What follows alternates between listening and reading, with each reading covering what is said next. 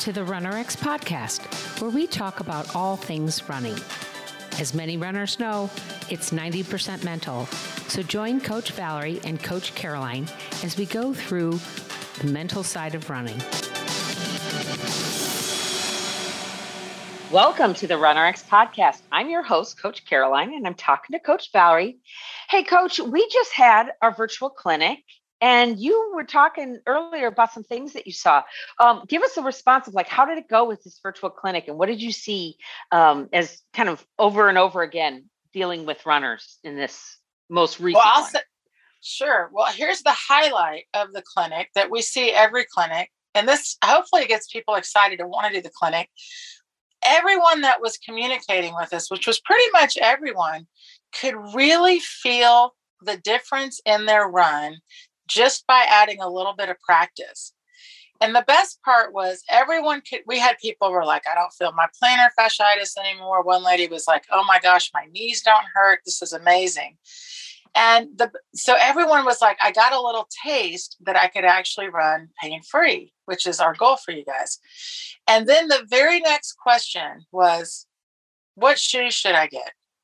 And, and which is right. And what's interesting is, and then people started telling us, and this is what I love about our community is that, everyone, we all have to ask, who can we ask questions to? Right. So people were like, we had people say, I wear orthotics. I was told I have to wear these certain shoes. I was told never to run with minimalist. So we heard all of these different, concepts kind of for people, and all of it was so limiting. Don't ever run in these shoes. You have to, oh yeah. Right. And then it becomes well, what shoes should I wear? What shoes do you recommend? And so my number one answer, by the way, for always about shoes is number one, it's comfort. You've got to put that shoe on and feel like I actually want to wear this for a long period of time because I'm going to run in that. And then you have to kind of redefine comfort, right? Because we're kind of sold on what is comfortable. Is it comfortable really to feel like you're sinking? See what I mean? Right, exactly. Yeah. And so what we talk to people about is you want to feel stable in your shoe. You want to feel like you're still on your foot, like you're still in the foot. So just a kind of a side note is while we were doing the clinic and people kept talking to me about this, and just to keep in mind that I've been a coach for 30 years, but I've been teaching just specifically just running, and I'm going into year 24. And so I've been through all of the shoes. And so remember 4 years ago, the Super Shoe came out, and oh my gosh, how exciting. We saw records get broken. Every elite athlete was wearing them. It was the talk of the town. Well, now what I just saw an article and people were saying, okay, I've been wearing the Super Shoes and now I don't feel as super. I'm not running any faster. Now they just feel like my shoes. So this is, and then, the same article or same, I like everybody else, guys, I read what's out there. Everyone keeps talking about, we're pronating, we're supinating, these words that I keep hearing, right? Mm-hmm. Yeah. And then so I should get a shoe that corrects that. But on the other end, I should also just run with my own style. Exactly. There's no running. There's no way to run. It's a running, everyone has their own style. So instead of having a common running standard, you should just get a shoe that helps prevent this pronation or supination, even though really there's nothing. You see what I mean? I feel like that's so confusing. It is. It's very confusing because you're you can run however you want, but you can't run however you want because you need the shoe to help you run the way you want. Right. And what's interesting is, so what people generally look for, if you go get a gait analysis, for example, in a running shoe store, they're going to film you, probably do it in slow motion, and they'll show you what your foot's doing on the ground. And then they're like, see, you pronate, see, you supinate, see, you do this. So here's a shoe, so you don't do that. And I'm like, how does that really work? You see what I mean? So so the fun part though for us, okay. Now, by the way, this is really fun because this whole study came out and this is a shoe. This is, by the way, Runner's World totally put this out themselves. And they said what they found is that the sports orthopedics and traumatology concluded that cushioning is not protective against running related injuries. Guys, I've seen this now for like almost 30 years. The shoe companies readily admit it. It's not, the shoe is really just to protect you from the elements on the ground, right? That's why you want to wear different shoes if you're on snow or gravel or track. Yeah. Yeah, exactly. And the reality is, it says that what's challenging is that they keep saying we can't find any relation really between the shoes and the injuries. However, why did they find that the carbon fiber plate helped people run faster? Didn't really reduce injuries, but helped them run a little faster. Well, the exciting part about that is it really helped people feel that they should be on the balls of their feet, because that's exactly where the carbon is. And so I'm always like, you could like have super feet in any shoe. Right. Like, we want that to be the excitement. However, it is really hard because like this morning, I love to look at running news. So I was looking at the running news, and this guy wrote, there's a picture of a big old shoe, and it said, "These new shoes make you run so fast you feel like they should be illegal." And I'm like, when does the runner get any credit? And to be honest, anyone that puts on a new pair of shoes, like that first exciting feeling, we all feel a little faster. We all feel a little spring. Does that feeling really last, though, the entire run just because you have the new shoe on? Right. And it doesn't. You want to feel like when I put on my shoes, my feet are ready to feel like they're ready to run. And is there something about like that newness of it, that the freshness of it, like new tires on a car, like you feel like it's driving better and stuff? But I mean, it doesn't take long for those new tires they suddenly feel like the old tires again. Yeah. You're just as bad of a driver. People, you can't buy new feet. Now, I love guys, I'm just like you guys. I love buying new shoes. Just because shoes, they wear out. And it's fun to buy new ones and the colors and all of that. But that's why you want to buy shoes. You want to buy shoes because you want to be out there continuing running. The running should feel good regardless of the shoe. And I say that because I used to do a lot of military clinics at the military. And those people had to wear like boots. So they didn't get to just pick their shoes. But we were like, that's okay. You can still run in the boot. And then when you get a chance and can run in real running shoes, perfect. But one of the things, guys, really is that we are all a little bit hung up on shoes. And that's so much of the conversation in running.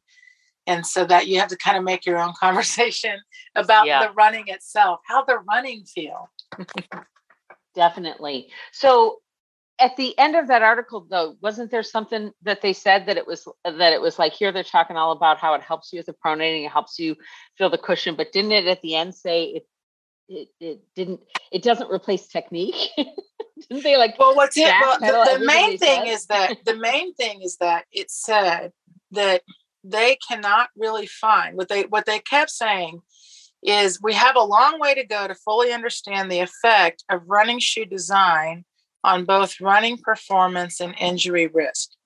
Because with adding the carbon fiber plate, which is different than adding the big heels that they added before, that was the earlier technology, they have not seen, and there has been no reduction in the actual injury.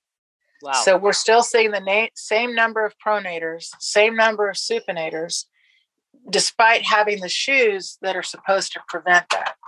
Bingo. Yeah.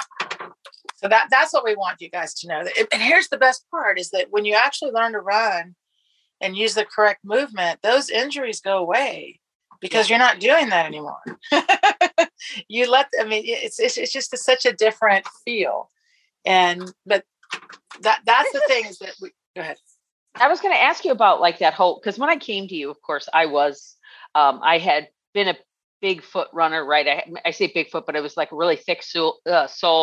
And then while I was running my marathons, I'd gotten down to a thinner sole, but then I was coming back from my knee injury, I mistakenly, this is before Valerie, so BV, I mistakenly thought I needed more cushion. And it wasn't about pronating or supinating. For me, it was like, I put on weight, my knee hurts, I'm going to add more cushion.